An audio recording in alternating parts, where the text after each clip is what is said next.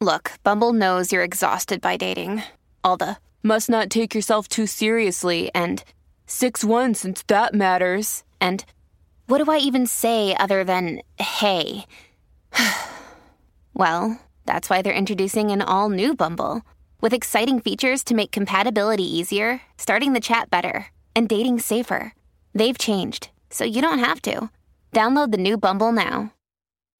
It's a new year, and that means new episodes on 3 and 30. I'm so excited, and I decided to do something a little different and super fun this week to kick off the new year. I'm calling it Sleep Week. Now, I don't know about you, but getting my babies, toddlers, and elementary schoolers to sleep has a huge impact on my happiness as a mother. And it has caused me serious stress, especially with those newborn babies when I felt like I didn't know what I was doing and I was so tired. And so I wanted to bring on a couple of serious experts. We're talking PhDs, master's degrees, to teach us how to get our little ones to sleep. Now, this episode isn't going to apply to teenagers, so if you're moms of teens, I'm sorry. I'm sure that there's a whole host of sleep problems that happen then, and we should probably get some experts on to teach us about that at a later time. But I would love for you to pass these episodes along to any new mom that you have in your life, or even a seasoned mom, but who has a new baby or a toddler who may be struggling with sleep. Our first episode today is with our fan favorite, Dr. Katie Penry, who has a PhD in maternal and infant mental health. She's been on the podcast. This will be her third time. Her first episode with us, episode 23, How to Stop Looking at Your Phone So Much and Why It Matters, is far and away, by thousands and thousands of downloads, the most popular episode that has ever aired on 3 and 30. So if you missed that, make sure you go back and listen. Her follow-up episode to that is episode 41, How to Really See Your Children and Help Them See You. And then today she is going to teach us 3 facts you must know about infant sleep. Now, that's not all. On Thursday, we're going to have a follow-up episode with another sleep expert. Marietta Paxton is a licensed marriage and family therapist who specializes in helping families get their children to have great sleep habits. She's going to be focusing more on the toddler and elementary years. So this is a super exciting week. It's a little bit different than what we typically do here on the podcast, but I thought it would be a fun thing for the new year. I did want to give you one disclaimer before we start. I feel like sleep methods can be something that is very controversial amongst mothers because it's so personal. How we want our babies to sleep, where we want them to sleep, how we want to bond and attach with them in those cuddly, sleepy times. Moms get really fired up about their preferred method of sleep training or not sleep training. And if there is anything that I shy away from in this podcast, it is anything controversial. I never want anybody to feel judged. I never want anybody to come away feeling like I was trying to stir up a fiery topic. So please know that as we head into this episode about newborn sleep. If you have completely different opinions about sleep and things that work with your children, you do you. You just keep doing it because you're the mom and you have a right to the revelation and the insight for your particular children. So I just wanted to say that straight up, but I do hope that these episodes on sleep will be a benefit to some families out there who may be really struggling for answers. So with that long explanation, this is episode 60, 3 facts you must know about infant sleep.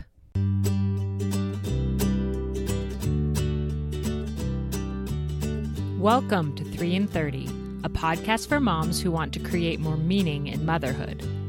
Each 30-minute episode will feature 3 doable takeaways for you to try at home with your family this week. I'm your host, Rachel Nielsen. Thank you so much for being here. I'm back today with Dr. Katie Penry, who is a specialist in infant and maternal mental health. She has a PhD in clinical psychology. She has done tons of extra training, specifically focusing on infants ages 0 to 3 years old at the Brazelton Institute. And she is a wealth of information about the needs of infants. So I asked her to come on to do a special episode today about infant sleep, because that is something that I know a lot of moms have a lot of stress over, trying to get their babies to sleep. So Dr. Katie Penry, thanks for joining us again for another episode on 3 and 30. I'm so excited to be here, and I'm so excited to be talking about infant sleep. I know that people are craving it. I love that. And you have put together a PDF that, is it 25 tips Sleep to tips. infant sleep tips? And we will link to that in the show notes. I know a lot of parents will want to read all 25. Today, we're just going to focus on 3 major takeaways for infant sleep. And we're kind of going to do the episode a little differently today, where I'm going to give the takeaway, and Dr. Penry, who's the expert, is going to weigh in and tell me whether or not I'm correct and give a little bit of the research and background on why it's true or not true. So kind of a fun, different episode. So this all stems from the fact that when my son Noah was a newborn, he was extremely colicky. He didn't nap well during the day. And then I really needed him to sleep at night because he was so fussy during the day that if I was going to be calm and patient and be with this crying baby all day long, I needed to get some sleep at night. So I was very anxious to, get him sleeping through the night as quickly as I could and to do everything right. In fact, I was over anxious. I'm sure so I read every sleep book I could get my hands on. I kept the little sleep logs and tried to track patterns. And in the end, there's some major takeaways that I took from the various books that I read. And now, like, my sisters and my friends will call me and tell me their situation and say, okay, what would you do since you've read all these sleep books? So that's a little background. And I think the 2 books that were the most helpful for me were Healthy Sleep Habits, Happy Child. Is that so one? Good. So good. Yeah. Okay, I'm glad has the expert stamp of approval. And then the other one was Happiest Baby on the Block by Harvey Karp. Unstoppably awesome. Those 2 books right there are probably 2 of my favorites. They're by pediatricians that just have a lot of great experience and who have worked in academic hospitals doing research. So it's like they not only have this practical hands-on experience with real babies and real parents, they actually have conducted research to back up what they're saying. So I am for, hands down, both of those books. The other book that I really love, and I know that this one is kind of not so instructional. It's definitely not one that you're going to go to if you're in the middle of a ton of sleep problems, but Bringing Up Bebe by Pamela Druckerman, which is actually it's a memoir. And of course, I'm such a sucker for memoir. It's my favorite genre next to picture books. But she has this really awesome take on just the ease of being with a baby. And there's something about her style of writing that I think is really relaxing for new mothers. Just to say, because she introduces the idea of a whole other culture that, not every culture raises babies or helps them sleep in the same way, which kind of loosens up this construct we have that our culture, our way is the only way. Just seeing another person's experience of a different culture is really powerful, I think, for a lot of mothers because it kind of gives them the freedom to relax into their own instinct. So I would say the 2 books that you mentioned and then Bringing Up Bebe. Just relax into your instincts. It's going to be okay. And I will link all of those in the show notes if people are interested in finding those titles. And I did also want to mention The Happiest Baby on the Block has a DVD version that is 30 minutes. And I recommend that more often to stressed new moms than the book because it's so much easier to watch a 30-minute DVD than to read a whole sleep book. Plus, it's something you can watch with your spouse, which I think is huge, with your partner. And it shows Dr. Karp, right? Harvey Karp? Yes, that's right. And it shows him doing the different techniques of the swaddle and the shushing of the babies. And it shows him, talking about all of the major components of his book. I feel like it's basically like the awesome Cliff Notes review of his book. So I'll link the DVD as well for people who would be interested in getting that. Right, because that book is actually, he calls them the 5 S's of soothing. It's actually how to initiate your child's soothing reflex so they can calm themselves, sleep well, and be relaxed. He also talks a lot about infant reflexes and how you can work against those so that the child can be more successful at self-soothing. And the thing that you're saying about the DVD, and then that you're including the partner, empowering your partner to be able to soothe your baby is game changing. Oh, absolutely. Yes. And I will say that my first son, Noah's adopted, and my husband and I watched the DVD while we were waiting. Like, we were in Utah waiting for Noah to be born, and we watched the DVD, and then Noah was born, and he was like screaming one night in the hospital, and Noah's birth parents called to us. We were staying in the room next door, and she called me in the middle of the night, and she's like, "Can you come help me with this baby?" And I went over there, and I swaddled him up, and I did the 5 S's, and she was like, "You are a miracle worker. How did you know how to do that?"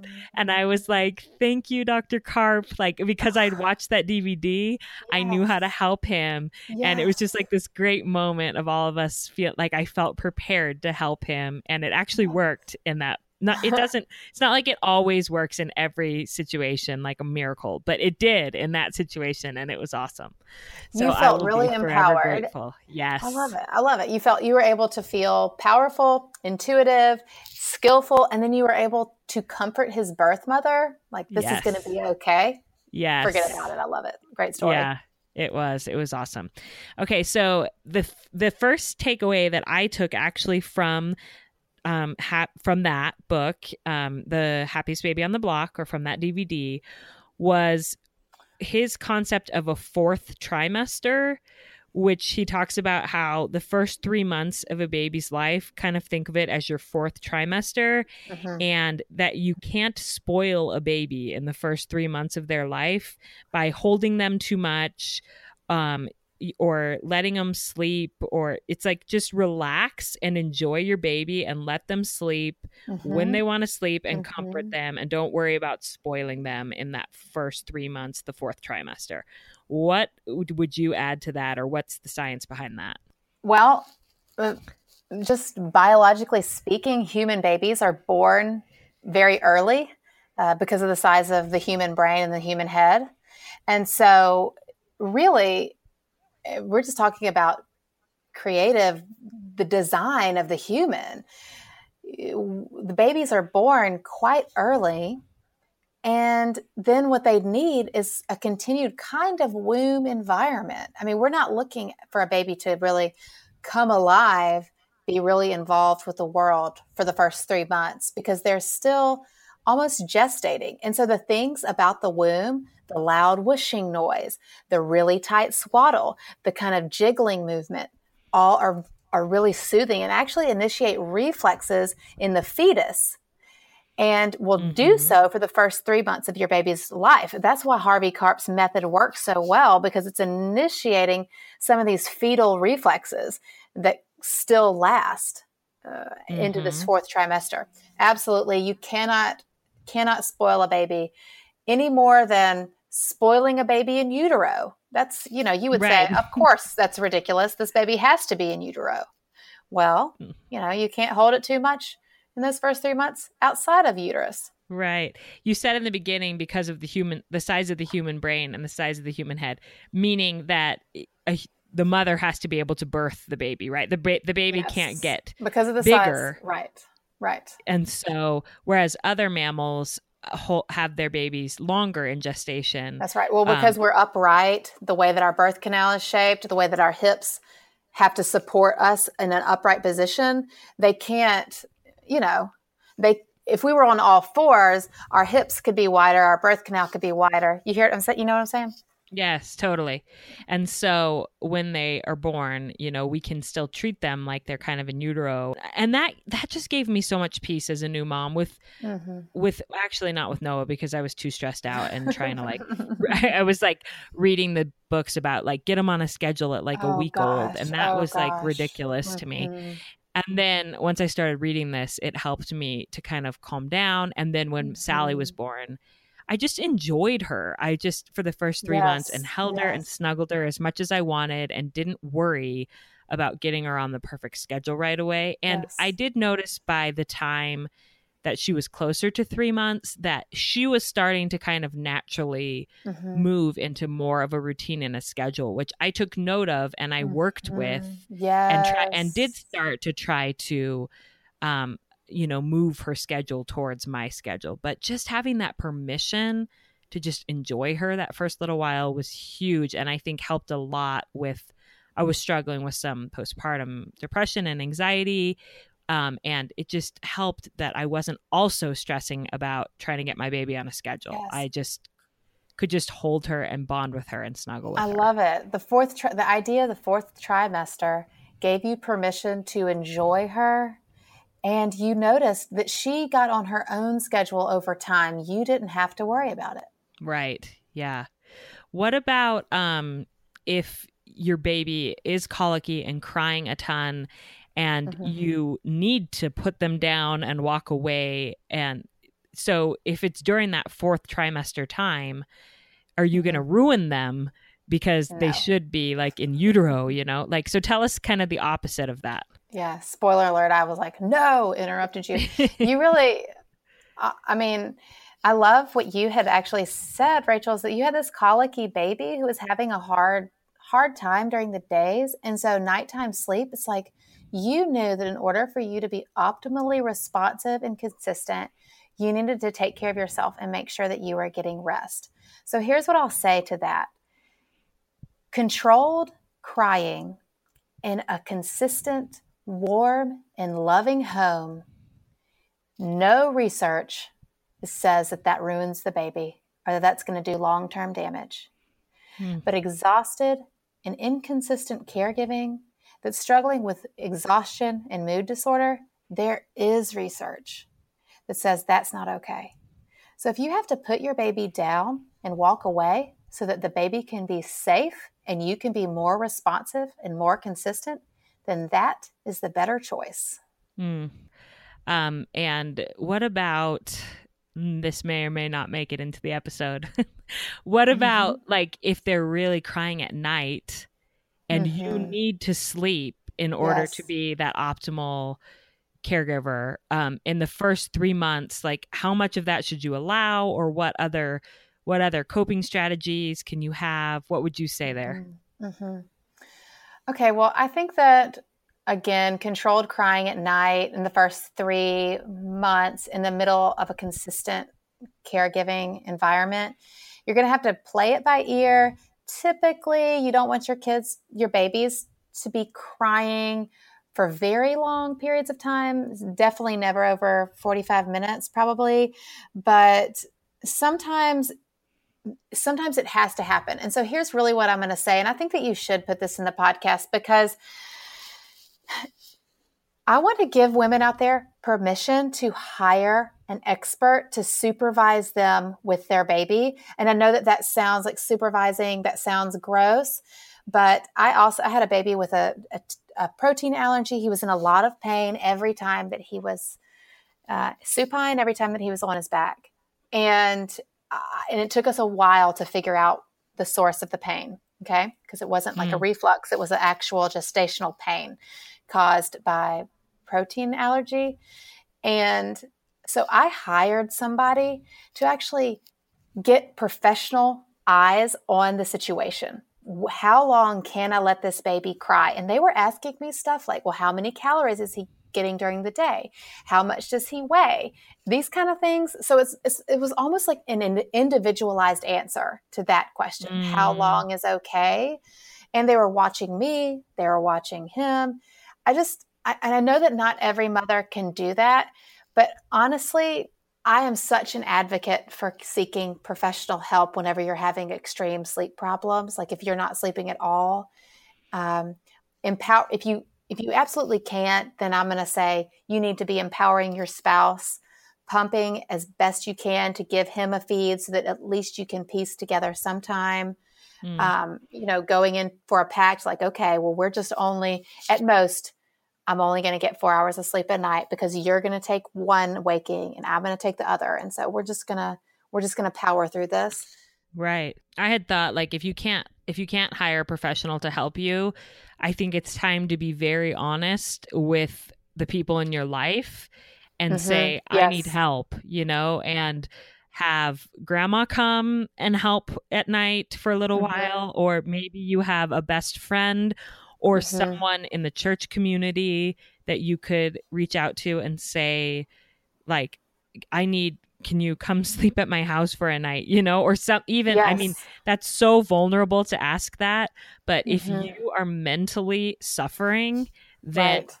you need to sleep. There are people who can help you. I remember when I had really bad postpartum anxiety with Sally, I was trying to breastfeed her and I wasn't producing enough milk. She wasn't growing. I was so stressed out. I needed to sleep. I couldn't sleep because I was so anxious. Anyway, I remember saying to my mother-in-law, she's like, you go to bed and I will take care of this baby.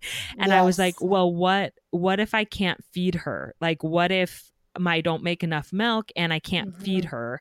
And she's like, we will feed this baby. We will mix some formula and we will feed this baby, Right. And that was such a relief to me to just know she's in good hands. She's not going to starve. If she has to drink some formula, it's not the end of the world. And, in the end, I never did make much milk. And so she did end up drinking formula and she's just fine, Yeah, so of course. but it took, I was in a place of like, I couldn't see rationally. I was so sleep deprived. I was so hormonal. And it took my mother-in-law saying like, we are going to take care of you and your baby. So I really hope that people can reach out and find somebody to come and help them, or hire a professional to come and help them if they're really struggling with sleep or any other issue in that first little while. Right. I mean, it's hard to think rationally, but during those moments, but whenever you see, I mean, it's like 77% of the deaths that occur to children due to maltreatment and abuse are like kids younger than 3. I mean, it's wow. Because, you got to think about whenever these women are in so much pain that they're really hurting their children. Don't you kind of wish that was the thing that they spent their money on, like a professional? Yes. Like it's okay. If you have to talk to your bank and get a small loan, I don't care. Like that's the thing you do. That's it. Like, I don't know. I mean, I feel really absolutely ask for help. And if you make a birth plan, also make a post-birth sleep plan. Like if things fall apart, here's who I will ask. Here's how I will ask them. And here's how I will know that I need help. Yeah. You said that you studied at the Brazelton Institute and that their goal there was to keep babies alive and to have moms thrive, right? That's right. Pretty much. And when I heard that, I was thinking, keep babies alive, like that, shouldn't that just be a given? But is this what you mean? Like shaken baby or different things like that? Yes. Okay. Infant mortality rates are higher in America than they are.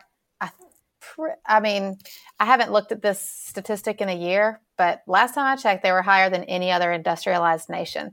There is no reason that our infant mortality rate should be what they are, but they are so high because of mistreatment, lack of education, shaken baby, all of this stuff that really could be prevented if we would just empower our mothers to seek help them know when they need help them understand when their babies need help. I mean, this is just the basics, and we really can make a huge difference just through simply helping women seek help.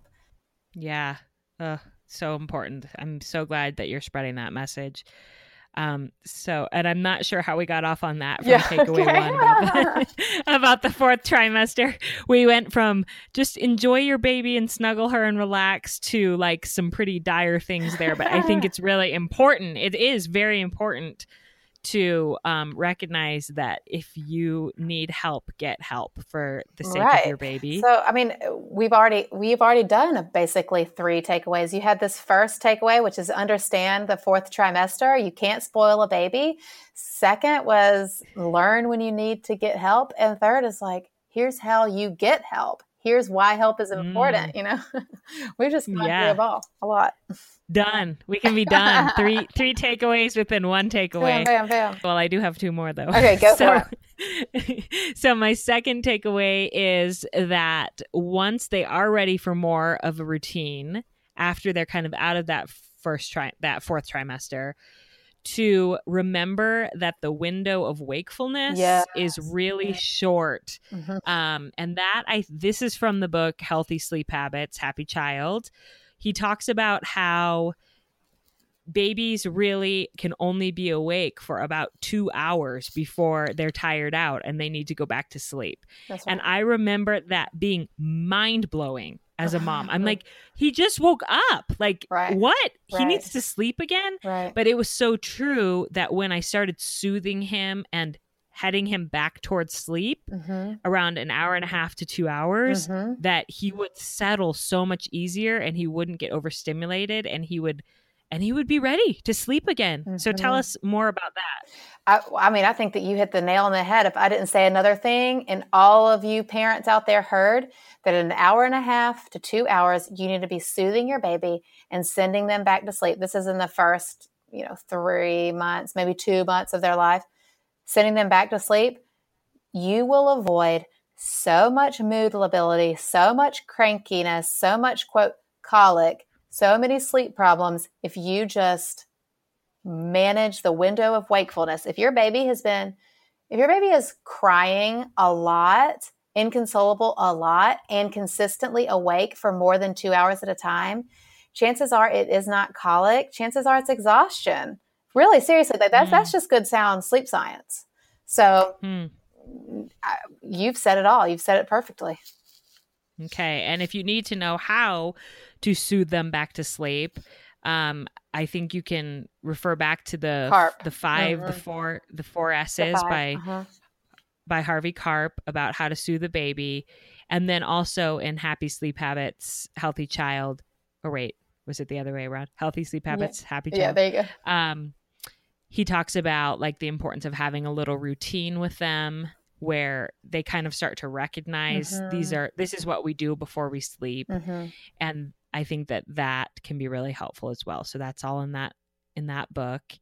And then my third takeaway, and I think that this is huge because there's so much debate, I feel like, between whether to let your baby cry it out to learn how to sleep and sleep train them or not to.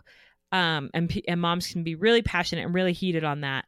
And it seems like from what I've read, and I wanted your opinion as this expert who has studied babies, who has a doctorate in this, it just seems like whatever you choose to do, be consistent. Don't let them cry it out one night and then the next night go in there, because then that's confusing them and making it worse. Whatever progress they made the night before on sleep training is undone when you went in there. And so that was really for nothing the night before. And it's just back and forth and in and out. And so I just felt like choose your method and do it. Is that what you would say? I would say, yeah. I would say go for it. I mean, always you want to be responsive to the needs of your baby. If they, and again, this is why I say it's okay, encouraging people to seek consultation if they need it, if they're really in a bind, because maybe the child does have some kind of special need or special accommodation that needs to be made. So you ultimately always want to be responsive, but once you decide on what needs to happen, yes, just be consistent. Be consistent. Babies who sleep train actually cry less than babies that don't. So but maybe there are benefits of children that don't sleep train. So just kind of let go of the judgment and support one another's decisions so that all of us can just be consistent and have the persistence to really drive whatever we're doing home. And I did feel like, we did do Cry It Out with Noah. And it was 3 days. And that's what I always tell moms. Yes. The first night, they cry the longest. The second night, it's a little less. The third night, it's a little less. And then it's over. At least that's been my experience. I felt like I had to do that method with him because of what I said earlier about like, Yes. I desperately needed to be able to take care of him during the day. And Exactly. so once he was old enough, I wasn't sleep training him at 3 months, Right. but once he was eating some solids, I think it was around 6 months that I did it with him. And the second night I was like dying, but I just reminded myself, if I go in there right now, then that's mean because that means that I let him cry last night for no reason, Right. And so I'm like, I got to do this. And it worked wonders. And he became a great sleeper and a much happier baby. And our relationship improved so much. That's important. I was just going to say, see what you just said, our relationship improved and he became a much happier baby and he was sleeping better. Those benefits, you just can't argue with that. Yeah. And whereas with my second, with Sally, she was a much easier going, calm temperament baby during the day. And so I didn't mind getting up in the night as much because I didn't need to be so like on my game during the day. And so I didn't really have to let her cry it out. We sort of did a different sleep method with her. And she didn't sleep through as early. It was like probably 10 or 11 months before she slept all the way through the night. But I was fine getting up with her once or twice a night to feed her. So I think it just depends on the baby, on the phase of life you're in, but to just be consistent and to not one day be like, okay, we're doing this. I'm just going to let him cry tonight. And then the next night go in there. Cause I just feel like that's so inconsistent. No, you need to gird your loins. You need to be fully, if you're going to do Cry It Out, like, a lot of times, honestly, this is the truth. A lot of times people who do Cry It Out, their baby usually does not cry more than 15 or 30 minutes, but they will tell you the baby cried all night long for hours and hours and hours because there's just something, I mean, your brain, the maternal brain is just neurologically wired for that noise to be super abrasive and terrifying. So I always say, if you're going to do sleep training, you need to get a stopwatch and you need to actually time what is happening because you'll be surprised at how little they actually cry. It's okay. Yeah. And is there, I mean, because I've also heard people say like there's all this evidence that says like that they won't attach, and if you let them cry it out that it's so bad for their brains. No. And what do you think as an expert in the field? That there is not a single scrap of evidence to indicate that a baby that is allowed to do controlled crying in a loving, warm, and consistent environment will have any kind of long-term neurological damage. There's nothing to indicate that. And if there is 1 or 2 studies, then it's what we call a filing drawer fallacy. It's one study in the affirmative out of thousands that say, no, I'm just absolutely pro-mother choice here. As long as she is consistently creating a warm and loving and responsive environment. If she has to do some kind of controlled crying, or if she chooses not to, if she chooses to co-sleep, it's her choice. Yeah. And that's something else I'm so glad you brought up. If you love that whatever relationship you want to have with your baby, if you love it, do it. So like if you love co-sleeping, if you love attachment parenting, if you love having them right in your bed, nursing all night, do it. But if it's driving you crazy, there's other options. That's so right. Don't think that you have to do it that way, even though it's making you crazy. That's right. Well, thank you so much for coming on and for teaching us, and tell people about your baby course, because a lot of people who may be listening to this particular episode may be brand new moms. Oh, sure. Who are looking for this advice, or maybe they're not new moms, but they have a baby. Tell us about the course that you have for infant care. Okay, so I have a couple of things that I think that your listeners to this episode might really like. The first is afriendlyaffair.com/25 sleep tips. And that's really just kind of a free opt-in for people who are listening to this episode and you want to know more about sleep. You got those 25 sleep tips, afriendlyaffair.com/sleep tips for you. And if you have a new baby and you want to know more about just their emotional and social development, you want to have the skills to help them sleep, the skills to help them thrive, the skills to help them attach, then you're going to want my Intro to Parenting course. I mean, it really is revolutionary. Most parenting courses and classes focus on the physical needs of the baby. This really extends into the relationship in the maternal baby dyad and the paternal baby dyad and in the social emotional health of the baby. I mean, it's awesome. And you can find that at afriendlyaffair.com/intro to parenting. And I will have links to all of this. And just as my own testimonial, everything that I've seen Dr. Penry do is phenomenal. I've been following her work for a long time. This is her third time coming on the podcast. I love what she does. So go check out her courses, and I know you won't be disappointed.